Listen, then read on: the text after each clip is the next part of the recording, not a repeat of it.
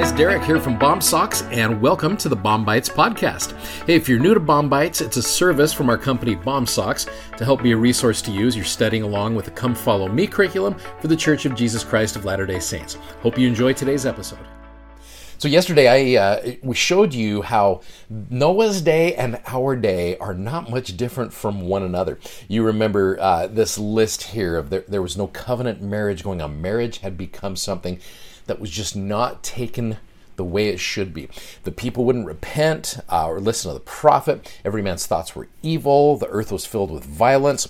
God wept because of the way people had let Satan into their lives. So this takes you back to Moses chapter 8, verses 29 and 30. And it says, "And God looked upon the earth, and behold, it was corrupt, for all flesh had corrupted its way upon the earth." So we had done this to ourselves, is what it's saying.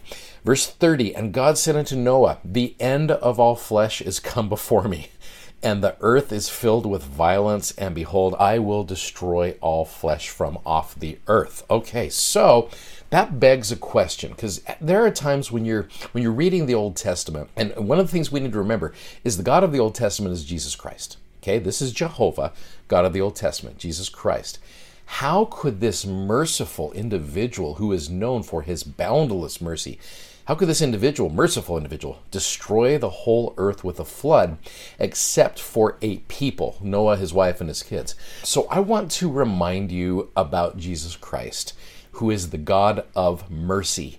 Now, one of the best verses to understand, whenever you come across something in the Old Testament or anywhere in Scripture where you're just like, why would he do that? That is not the God that I believe in. You go to 2 Nephi chapter 26. Now, verse 23 of 2 Nephi 26 says, "For behold, my beloved brethren, I say unto you that the Lord God worketh not in darkness." Verse 24 is such a crucial verse to all of this. "He doeth not anything, save it be for the benefit of the world. For he loveth the world, even that he layeth down his own life, that he may draw all men unto him.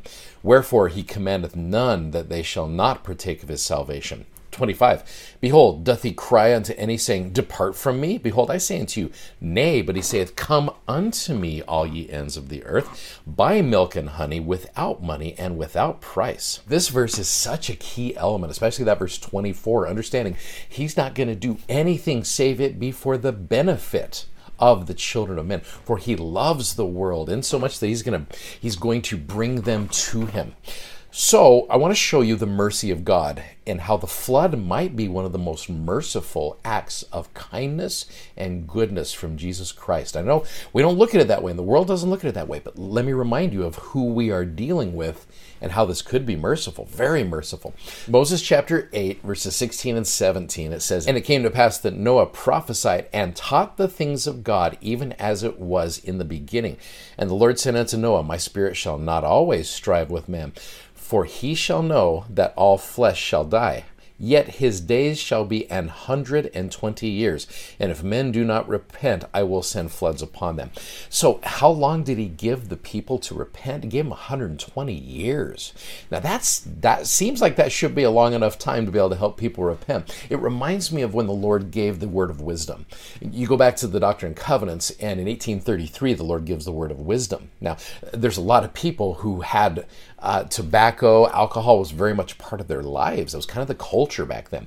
But it didn't take until the 1900s, the early 1900s, for the Lord to make that something that was part of the temple recommend interview. So the Lord said, okay, I'm going to give you a commandment. You got 70 years to figure this out. In my mind, that is very merciful. So here's the Lord saying, you got 120 years to repent. He gives us time. And I love that. So that to me shows mercy. Who did he remove before the flood? You go back to Moses 7. He removed the city of Enoch. He removed the righteous individuals off of the earth. That is also a very merciful, kind thing to do. A couple quotes here. One from Neil A. Maxwell, where he said, corruption, during the time of Noah, corruption had reached an agency-destroying point that spirits could not in justice be sent here. You bring these spirits to a wicked earth, it's almost like they are doomed from the beginning, and that's a tough situation. Parley P. Pratt said this quote, I thought it was cool. "The people before the flood had carried these corruptions and degeneracies so far that God, in mercy, destroyed them, and thus put an end to the procreation of races so degenerate and abominable. It's almost like he's taken everybody and just saying, all right, you know what, let's reboot the hard drive here, and let's bring all of you guys back up to the spirit world.